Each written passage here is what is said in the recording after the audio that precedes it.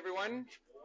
Hope that you are all well and that the Lord has just done incredible things in your hearts as I know He has done in mine. It's just been such a delight and privilege to be here this weekend and just to be receiving from all that the Lord has been saying and doing and ministering. I was just spending some time this morning thanking the Lord for His incredible grace and goodness. You know, it's just impossible to come into His presence and to leave unchanged. It really is, you know. I love that word that Andrew brought, though, that the importance of positioning ourselves, because, you know, God has so much more than He wants to do in us. And it's just about kind of putting ourselves, getting our hearts in a place of surrender and yieldedness, and then allowing God to do abundantly, supernaturally, more than we could ever dream or imagine. That sense of, I've just kind of come through a little bit, but the sense that the measure that God uses is a measure of fullness. And I hope that we are just taking that fullness and allowing God to work in our hearts. So what I want to speak on this morning, it's quite a weighty topic. We're going to be covering a lot of material in a relatively short space of time. So I'm going to be going through this fairly quickly. There might be some slides behind me, just to kind of keep us on pace, as it were. So what I'm going to be speaking about this morning is cultivating a culture of church planting within a local church. Now, as I say that word church planting, I think I may have potentially lost a few of you in the room. And I want you to stay with me, because what I'm speaking about today is not church planting. I'm speaking about cultivating a culture of church planting within a local church. And so this is not a message by any means for the 3 or 4 or 5 folks here who might be feeling a call to church planting. This is something for each and every one of us. And so I just want to start off by acknowledging the range of passions and the different convictions that many of us carry around the subject of church planting. There might be some in this room who hear the word church planting and they're like, yes, I love a talk, I love a sermon, I love discussing church planting, a vision that is bigger than me. And you might be saying, tell me what to do. How can I step into this? And so for those of you who are responding that way in your hearts, I hope that today's message is going to stir that passion even more and give you some kind of next steps as to what you might possibly be able to do.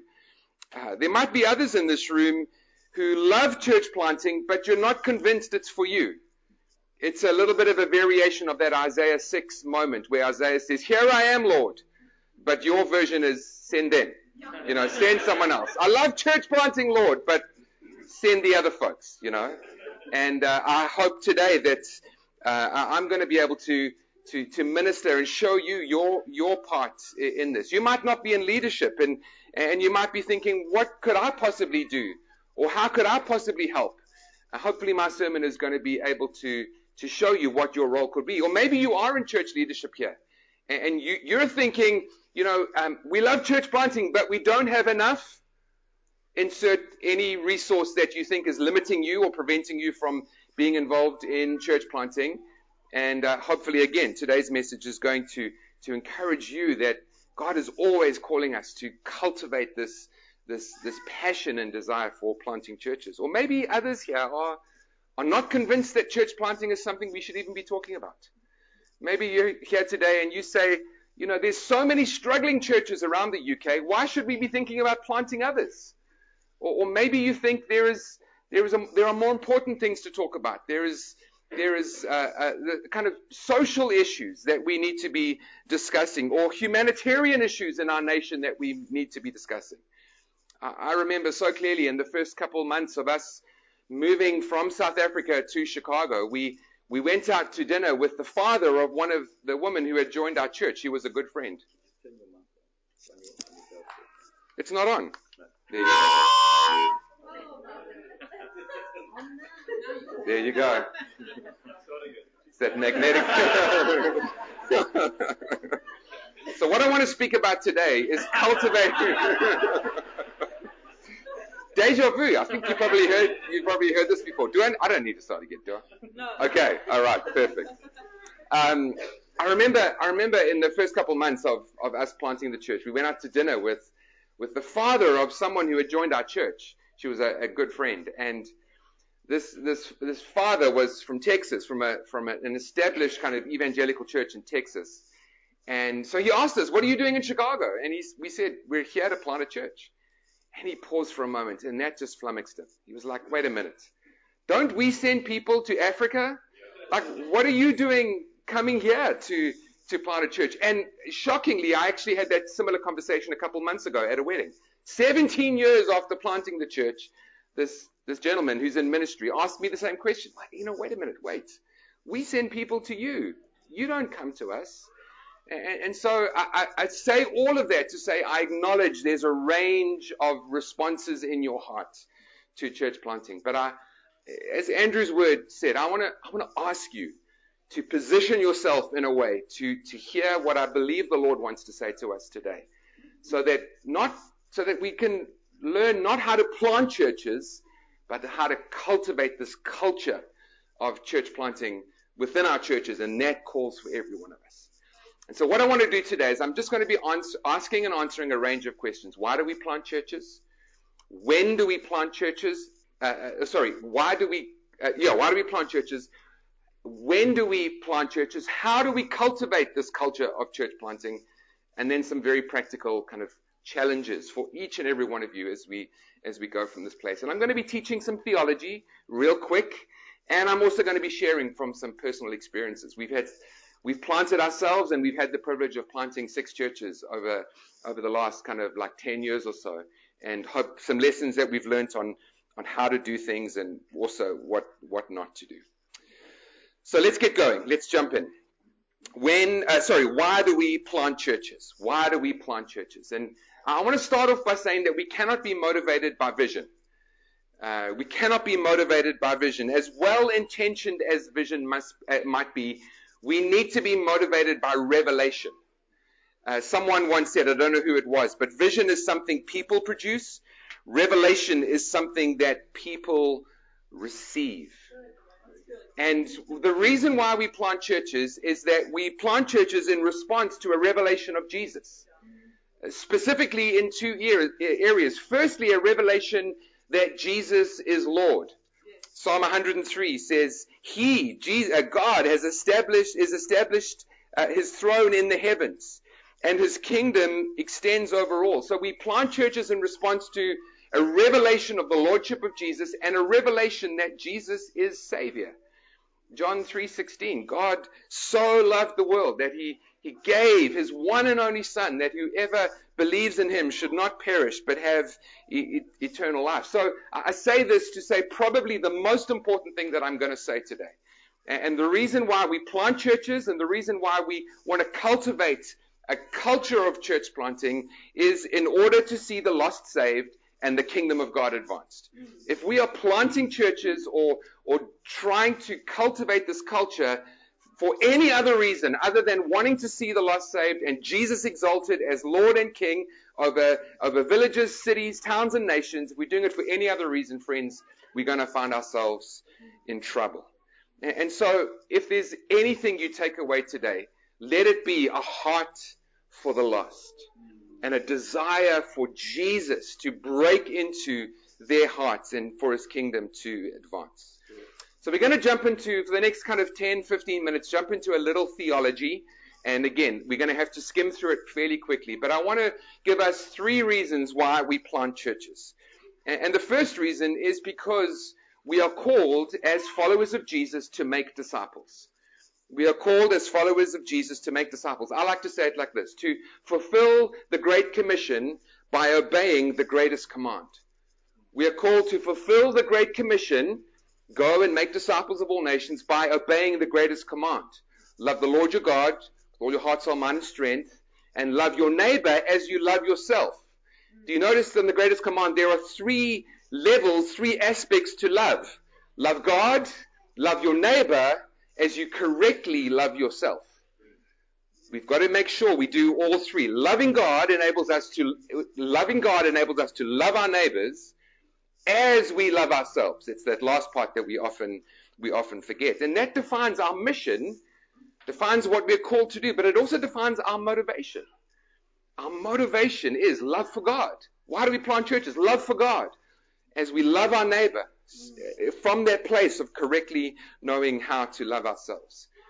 And as we read through the New Testament, we can see this pattern, especially through the Gospels and the book of Acts, that followers of Jesus were called to go. That's the assumption made in the Great Command, in the Great Commission, in Matthew 28. Go and make disciples. The language in the original Greek, that word go, the going is assumed. The going is actually not the command. The making disciples is the command. The going is assumed.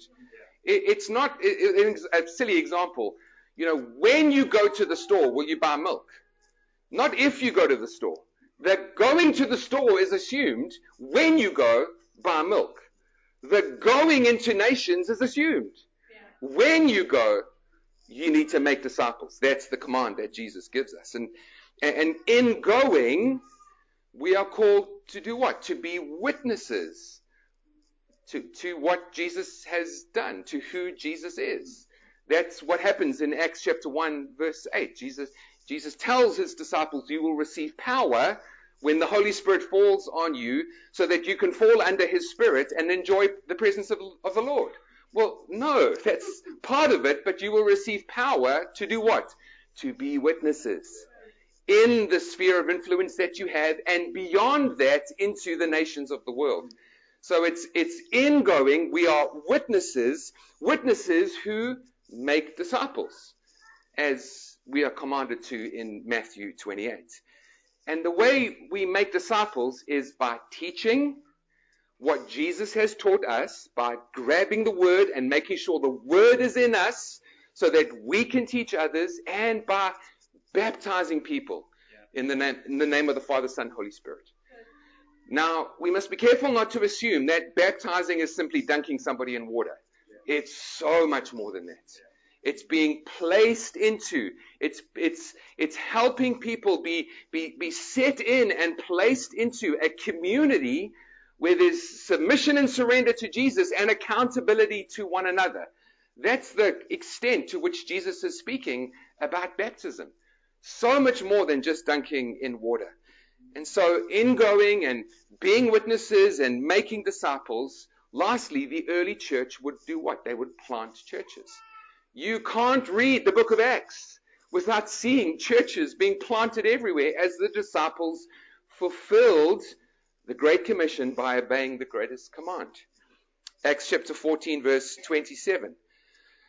On arriving there, the context is back to Antioch, the place that the disciples, where Paul and Barnabas had gone. On arriving there, they, Paul and Barnabas, gathered the church together and reported all that the Lord had done through them. And all that the Lord had done was he had planted churches, and how he opened a door of faith to the Gentiles. Listen to what Tim Keller says. What is needed above all else in every city, town, or village is the gospel of Jesus echoing from planted churches.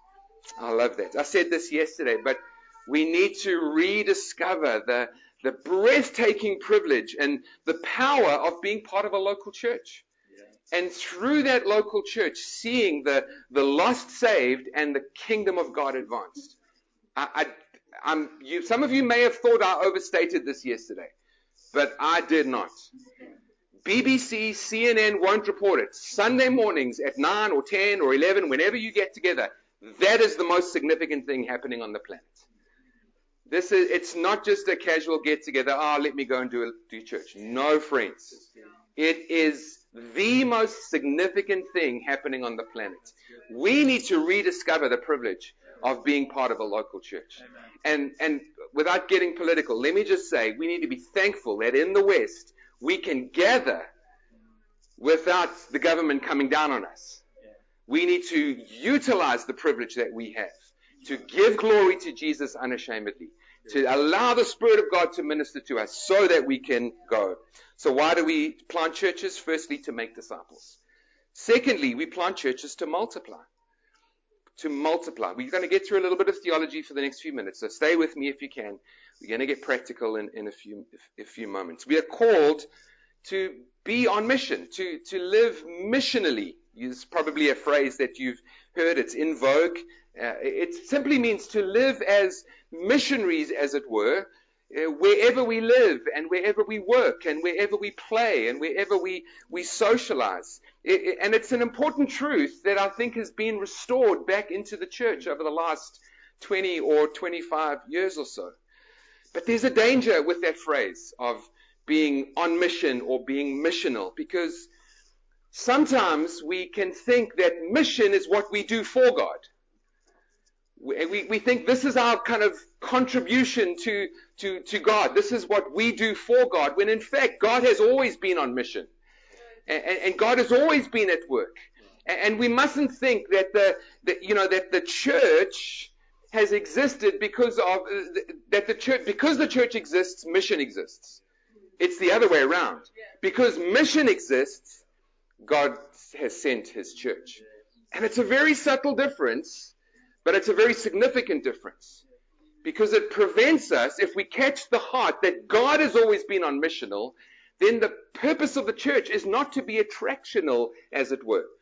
To say to the world, come to us and let us show you God. No, friends. We are called to go to the world and to go and preach the gospel of Jesus Christ. We have been commissioned with a mandate to multiply. We have been commissioned with a mandate to multiply.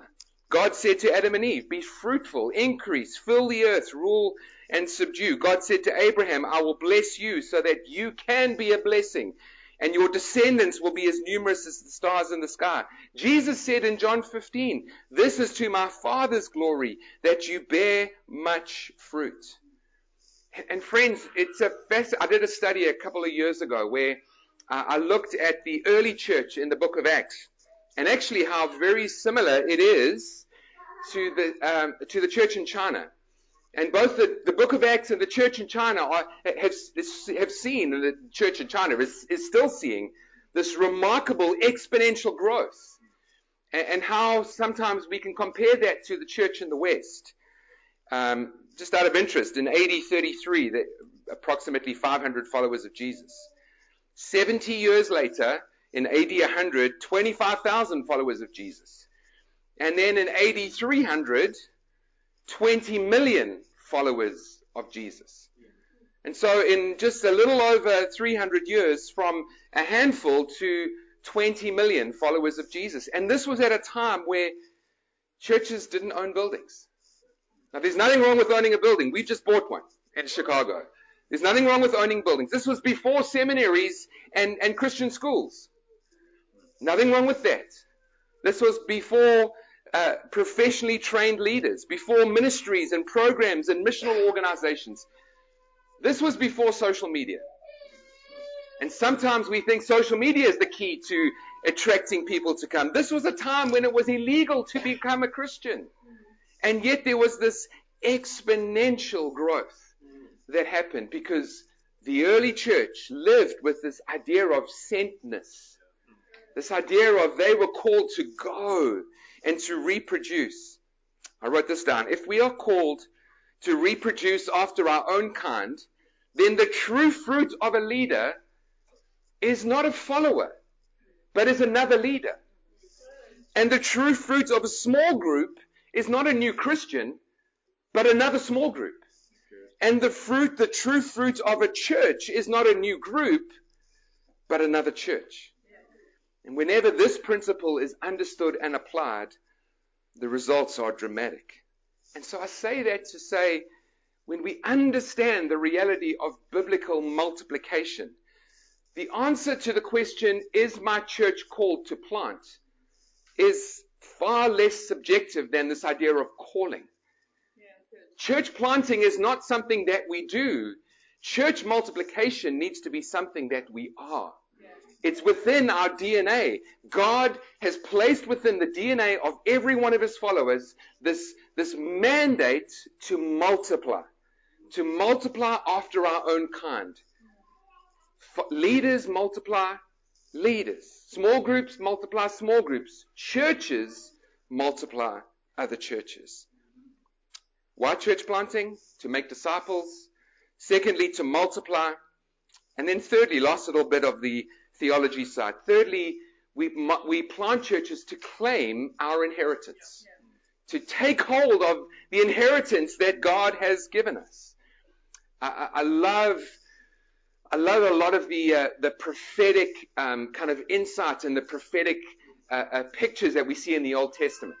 And there's this beautiful picture in Exodus chapter 15 after the Israelites have crossed the Red Sea and God has delivered them from the hands of the Egyptians and Moses is leading this worship time with the nation of Israel in Exodus 15.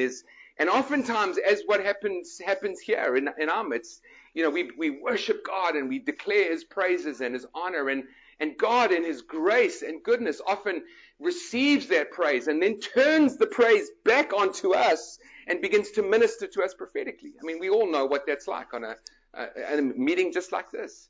And Exodus 15, actually, that is what happens. The Israelites are honoring and worshiping the Lord, and then there's this shift in Exodus 15, verse 17, where Moses begins to speak prophetically. And he says this.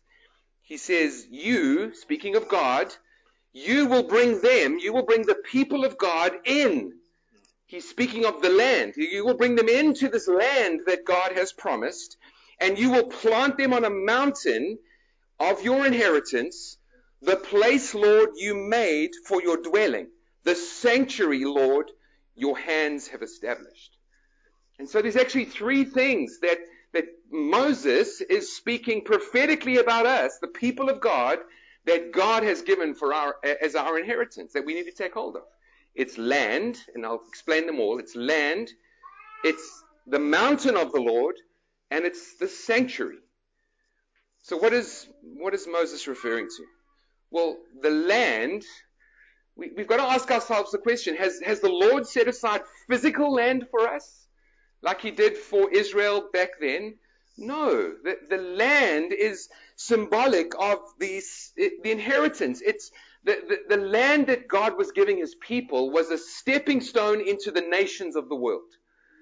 God's purposes are not limited, and I hope I don't offend anyone when I say that, but God's purposes are not limited to a physical location in the Middle East. God's purposes is to use that as a stepping stone into the nations of the world. God Himself says that in Numbers 14. The Lord says, as surely as I live, He doesn't say Canaan will be inhabited. He says, as surely as I live, the glory of the Lord will fill the whole earth. And so, friends, we mustn't make the mistake of limiting our inheritance just to our neighborhoods or just to our city, as important as that is. But we must remember that God wants us to impact our neighborhoods, our city, and to be part of God's work going into the nations of the world. That's the land that the Lord wants us collectively to inhabit. The second thing is the mountain of the Lord, the city of God or Zion. These are all Old Testament terms used for the gathering of God, the gathering place of God's people in the presence of the Lord. The gathering place. And the New Testament language is what? Local church.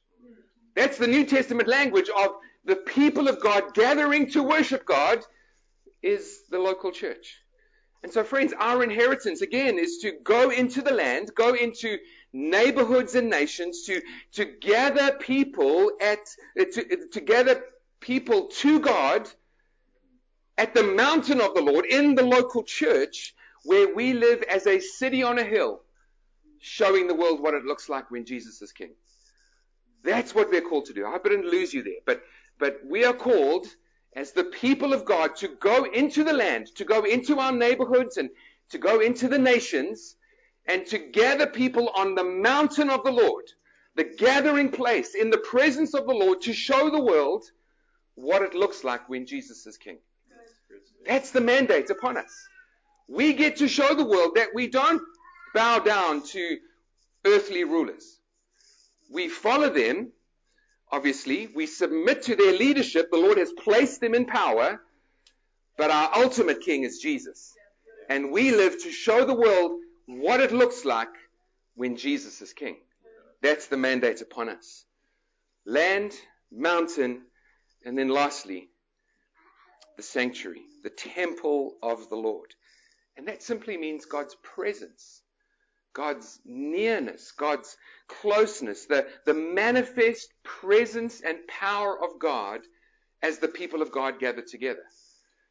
And so again, it's gathering together in our neighborhoods and cities and into the nations, gathering people in local churches so that we can enjoy and acknowledge and worship the Lord who is near and who is close and who is empowering us and equipping us. Friends, the local church is meant to be a foretaste of heaven. When we get together like we did a few moments ago, when we get together to sing songs of praise to the Lord, and then I loved how Malcolm just allowed us and encouraged us just to express our own new songs and songs that bubbled up within our hearts because we knew that God was present. And then how we went back and we had some prophetic words and some prayer. Friends, that's a foretaste of heaven. That's a little taste of what we're going to be doing in eternity for all eternity. And that's what the local church is called to do. To go into neighborhoods and nations, gathering people together in local churches. And we enjoy the goodness and the presence of the Lord. Some of you might have asked us kind of this weekend, why did we move from Empangeni, which is a rural town in South Africa, on the east coast of South Africa, an industrial it's the armpit of South Africa to some degree. It really is. It's not the most glamorous of places, to downtown Chicago. And quite simply, friends, we went because the Lord had placed the nations on our hearts. And He wanted to establish a lampstand called Anthem Church in downtown Chicago. And God called us to go. We went purely because of the call of God. For no other reason. And I know there are others who have a very similar testimony. I was talking to Andrew yesterday. Same thing. Like, why here, Lord? Because the Lord called. If you are wanting to plant a church, and there might be some here, if you are wanting to plant a church, the first, second, and third most important thing about church planting is responding to the call of God. That's right. Is responding to the call of God.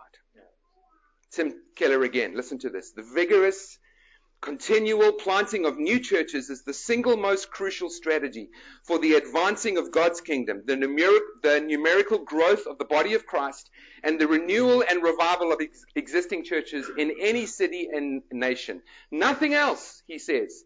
Not evangelistic crusades, church conferences, revival events, outreach programs, parachurch ministries, growing mega churches, or church revival initiatives will have the constant kingdom advancing impact of dynamic, extensive church planting.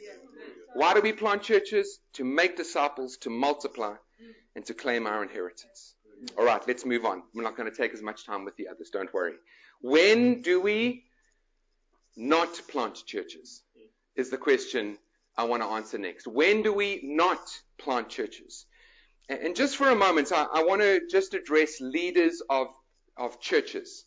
Leaders of church teams here this morning. And I want to just say a couple of questions and a few little challenges as we go through. Firstly, when we do not only plant churches when we have a church of a certain size. We do not only plant churches when we have a church of a certain size. For those who lead churches, how often have you asked yourself, how often are you asked the question, how big is your church? I remember when we first arrived in Chicago and our church was 5. And I started meeting with pastors. And within the first 2 or 3 minutes, the question would come up, where did you get your seminary degree and how big is your church? And I don't have a seminary degree and our church was 5 people strong at the time. And very quickly, they were like, oh my goodness, I forgot. I've got that thing that I need to get to. And relationships would just fall to pieces. I don't know if it's the case here, but in America, church size pretty much defines everything. It defines who you are. If you lead a church, how often do you find yourself justifying smaller attendance on a Sunday? to a visitor. Someone visits the church and I'm like, oh, it's so great to have you. It's summer. And for some reason, we just can't gauge like when our church is full or when it's empty, I do that all the time. I'm embarrassed to say. Do you spend a disproportionate amount of time thinking how you can grow your church? Do you spend a disproportionate amount of time thinking or even worrying how you could grow your church? And I say all this to say, friends, I'm in it with you. But church size is a very lazy metric for church success. It's a lazy metric for church success. And can I say, what even is church success? I mean, let's just kind of get that out there. What even is the magic number?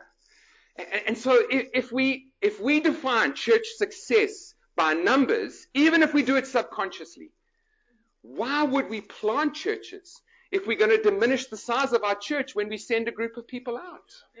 And so having this lazy metric of church size is fighting against this culture of church planting.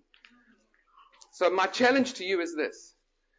Take some time to study the scriptures and look at how the Bible defines church, quote unquote, success. I did a quick study, and here's a summary of the 7 churches in the book of Revelation and the church in Corinth and Thessalonica. Here are some metrics that the Bible uses for church success. I'm just going to run through them real quick. Love, faith, hope, expectation, humility, sincerity, wholeheartedness, grace, truth, holiness, work, labor, service, worship, discipleship, repentance, knowledge, progress, witness, mission, God's wisdom, Spirit's power, unity, order, generosity, willingness to suffer, perseverance, endurance, and an example. You see what's not in there? Size. Size is not in there. Friends, we cannot be lazy and define our church's success by how big it is, because that will directly impose against a culture of church planting. Secondly, we do not plant churches only when we have enough money. Again, when is enough enough? Do you currently have enough money to fulfill the dreams God has put in your heart? No. If you do, your dreams are too small. But you lead trusting that God will make up the difference because God's called you. And the same is true for church planting. We step into this call to church plant knowing that our finances are not strong enough, but trusting that God will provide as we are obeying Him. And so my challenge to you is, as leaders of churches, we need to steward our finances in a manner that reflects that God is our provider. Yeah. That's how we steward our finances. Not that the people in the church provide that, but that God is our provider. And can I encourage us, if you are leading churches and you're not planting right now, begin to sow into other church plants, because the Bible says God cannot be mocked. What we sow, we will reap. Thirdly, we cannot only plant churches when we have enough leaders to replace those who are planting. I hope every church leader here is consistently and intentionally preparing and raising up leaders to serve within your church. But the challenging question is this: who are we raising leaders for? Are we raising leaders for our own church, or are we raising leaders for the King and His kingdom? And so again, my challenge to you is, yes, we need to train up and we need to raise up leaders, but not just for your church. We need to raise them up for the purpose of advancing the kingdom of God, whatever that looks like. And then lastly, we do not plant only when, as the leader of the team, we are ready. So can I just for 2 minutes just very intentionally focus in on the team leaders of leadership teams. And just say, friends, we must be careful that we are not the cork in the bottle that prevents churches being planted. Can I say from experience, we are never ready to plant. And after the first plant we did, I just want to be vulnerable for a moment. The first couple that we ended up planting came to us and they said they have a heart to move to Columbus, Ohio. And you know what my response was? I said this out loud. No. That was my first response. No. God has not called you to go to Columbus. He was my closest friend. We had dreamed for years of him coming on staff and us doing ministry in the city of Chicago. And I have to be honest, my response to him was no. And I went before the Lord over a few days, and God changed my heart. God challenged me to release him. And as I felt the Lord challenge me to release him, I felt him say, you're going to be releasing many. You are never ready. The first one was hard. The second one was just as hard. The third one was just as hard, and so on through the 6 churches that we've planted. And I trust, hopefully, the more that we will plant into the future. There is a cost that comes. There is a relational cost that comes to church planting. Of the 6 churches that we have planted, 3 have been our closest friends. We left we left South Africa. We left family behind. God promised that he would give us friends who are family. And that's exactly what he did. But now they're planted elsewhere. In New York and Columbus. And we don't get to see them that often. There's a relational cost. There's a financial cost. The teams that you send are those that are sowing into your church. But we sow them out. There's a ministry cost. Men and women who carry gifts that are used in your local church will be sowed out. And friends, there's a possible cost to unity. And I say this because there is always, whenever churches are planted, there's always the possibility of disappointment. And the possibility that there's going to be some relational issue. But if we keep our eyes on Jesus, God prevents that. But there's a prize that outweighs them all. That outweighs the cost. Paul writes in 2 Timothy, I have fought the good fight. I have finished the race. I have kept the faith. Now there is in store for me and for each of you the crown of righteousness, which the Lord, the righteous judge, will award me on that day. And not only to me, but also to all who have longed for his appearing. The crown of righteousness. The well done, good and faithful servant is the prize that outweighs all the costs. But we must acknowledge there's a cost. All right, moving on. We're nearly finished. How do we create a culture of church planting? Oh, we have the slides. That's awesome. How do we create a culture of church planting? Can we put the next slide up? So I said I'm a science geek. Now, if I had lost some of you with the title church planting, I hope that I haven't lost you now with this mathematical equation. But we'll explain it, don't worry. This is the way I think, and I kind of put this together as to how do we create a culture of church planting? How do we create a men, women, and children empowered by the Holy Spirit to live with this sense of sentness? R multiplied by SX to the power of A equals M. Let me explain. Let me explain. R, God birthed revelation. God birthed revelation. I said this earlier, that we don't go in response to a vision. We go in response to a revelation of Jesus, to a revelation not only of who Jesus is, but what he's doing. Ephesians chapter 1 verse 10 tells us what God is doing. He's paraphrased. God is bringing everything under the rulership of Jesus. That's what God is doing generally, but also what is God doing specifically in your region? Eugene Peterson uses this wonderful analogy in one of his books where he talks about sometimes we arrive on the scene, whether it's in a person's life or whether it's in a neighborhood, and we think, great, God, I'm here, now you can begin your work. When in fact, God's already been working before we've arrived. And just like if you were late to a business meeting, you would sit there and quietly listen to pick up what's going on in the meeting. And that needs to be our response when we meet someone for the first time, or when we maybe move into a new neighborhood. We wait and we listen and we find out what God's already doing, the revelation of what God's already doing, so that we can get on his program.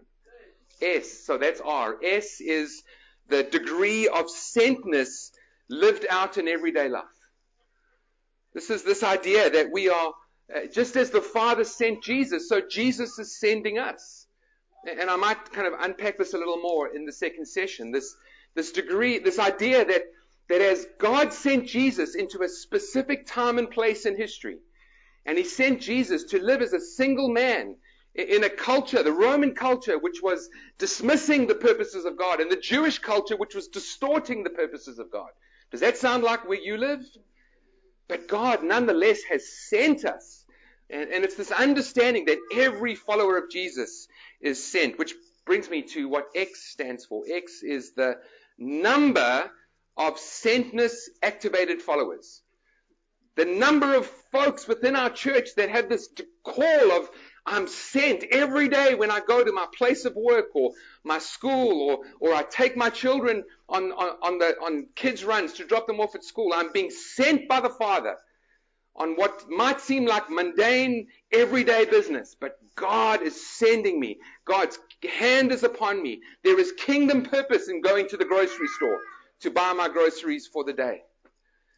And friends, just to say, it's not the size of the church that's important. It's the whether all of us have caught the heart of this. If you read the New Testament, it's amazing to see how many times the New Testament writers use the word all. And in our culture, what I've done is sometimes reduce that to some. I'll give you an example. Colossians chapter 1, verse 28. He is the one we proclaim, admonishing and teaching everyone, not some, everyone with all wisdom, so that we may present everyone, not some, fully mature in Christ. Now, to some degree, the revelation and this kind of idea of sentness and the number of sentness activated followers is somewhat dependent on us, which is why A is so important. To the power of the anointing of God. The anointing of God takes 3 fish and 5 loaves, or 5 fish and 3 loaves, I never get it right, and multiplies that exponentially. And so as we are faithful with prayer and trusting for a revelation of God, and as we are faithful in realizing and growing in our understanding of being sent, and as we trust to disciple others in the church so that they could catch this heart of sentness, but as we come under the anointing of God, we develop this multi-generational trans-local movement of God's people. Where people from all ages in our church, and as we partner with churches that have a common heart, like the ones in this church, as we link arms together, we are sent out as this trans-local, anointed, gifted movement of God's people who are solely focused on seeing Jesus exalted as Savior and established as King, and His kingdom forcefully advancing. I wrote this down. When we live like this, church plants are a natural byproduct of kingdom living. Church plants are a natural fruit of kingdom-minded, Jesus-exalted, gospel-preaching, spirit-honoring churches. I would argue, therefore, that we do not establish a church-planting culture only by raising up church planters, but rather raising up equipped, trained, mobilized, empowered priesthood to do the work of advancing God's kingdom. All right. We're nearly done. What do we do now? What do we do now? So I'm going to address 3 groups of people. For those who are not in leadership, those who are eager to plant, and then those who are in leadership. 3 aspects. So try and kind of figure out those who are not in leadership, which I'm assuming is going to be perhaps the majority of you. I'm then going to talk about those who are stirred to plant, maybe some of you, and then lastly for those who lead leadership teams. A couple of points for those who are not in leadership. If you're stirred by this message, I want to encourage you, go and talk to your leaders and ask them what they are doing to develop a culture of church planting and get on board with what they're doing. Found out, secondly, where churches are being planted within our togetherness of churches. Find out where churches are being planted in this nation or into the nations of the world. And see if you can pray for them and possibly visit them. Thirdly, I would say discover and grow in your understanding of what it means to live out being sent in your context? What does it mean for you as you raise your children, as you go to work, as you study at school? What does it mean for you to live out this with this idea of sentness? And then lastly, use your home and your resources to serve and support the vision of your local church. Get behind what God is doing in your local church. Just a quick comment about what Rob shared about coming out of lockdown. One of the strategies of Jesus was to use the synagogue and the home as a place for ministry. And out of one of the side effects of lockdown is we've used the home to kind of hunker down in. You know, this is my retreat. The big bad world is out there. This is my retreat. Friends, a challenge for us all. We need to use our home as a place in which we engage kingdom ministry. That's right. Secondly, for those who are eager or stirred to plant, a couple of practical points for you. Firstly, pray without ceasing. Secondly, communicate early and often to your leaders that you have a desire or a passion to plant. Thirdly, ask to come alongside a leader within your local church to pray and to dream together. Be an armor bearer to Jonathan, as it were. Fourthly, serve and learn and support your leaders like you would want to be supported in when you lead. Can I say that again? Because I didn't get many amens on that one. Serve and lean into your leaders like you would want people to lean into you and to serve the vision that God has given you when you plant. And then very importantly, stay patient and humble. Stay patient and humble. Your timing will likely not be God's timing. And then lastly, for leaders of teams, I'm going to give you some questions rather than things to do. For leaders of teams, has your church defined at least its next steps to becoming a church planting church? Have you got at least some plan or pattern in place, at least the next step as what it looks like to become a church planting church? To the church leader, are you mentoring? Are you discipling someone perhaps who has a passion for church planting?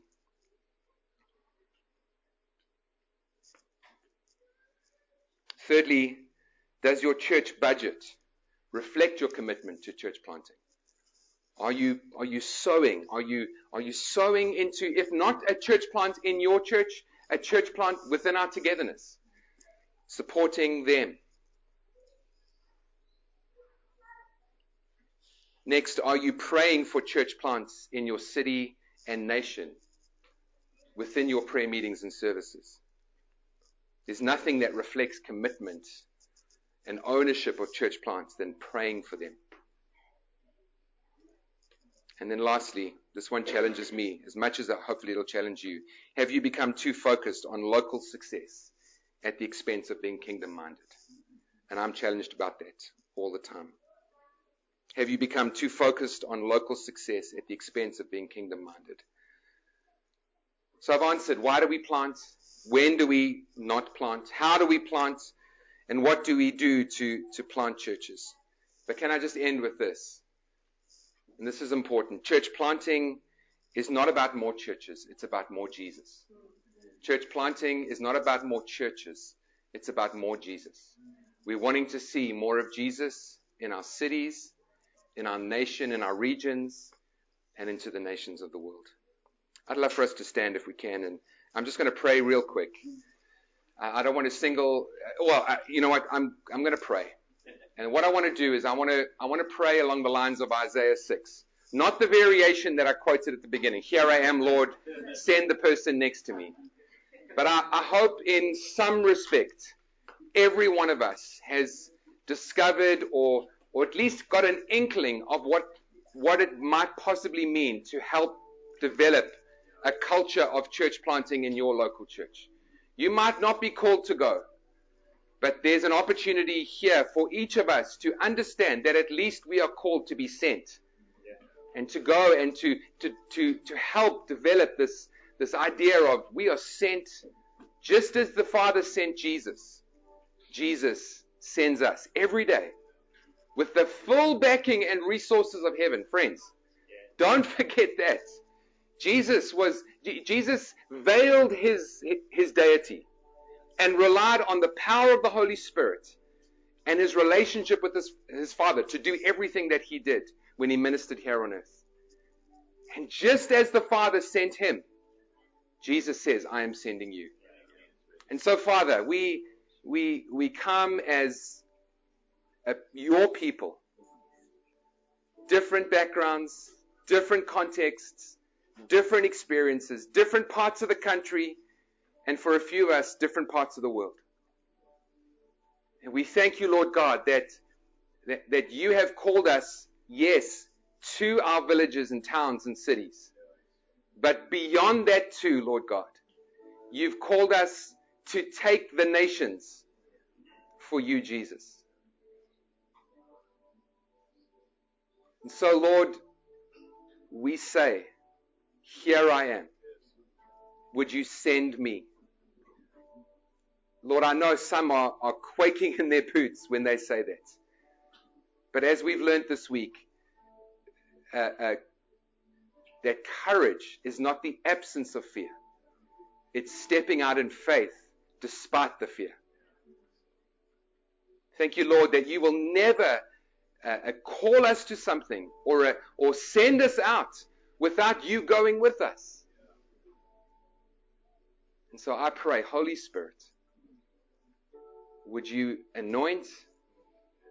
Would you equip? Would you empower?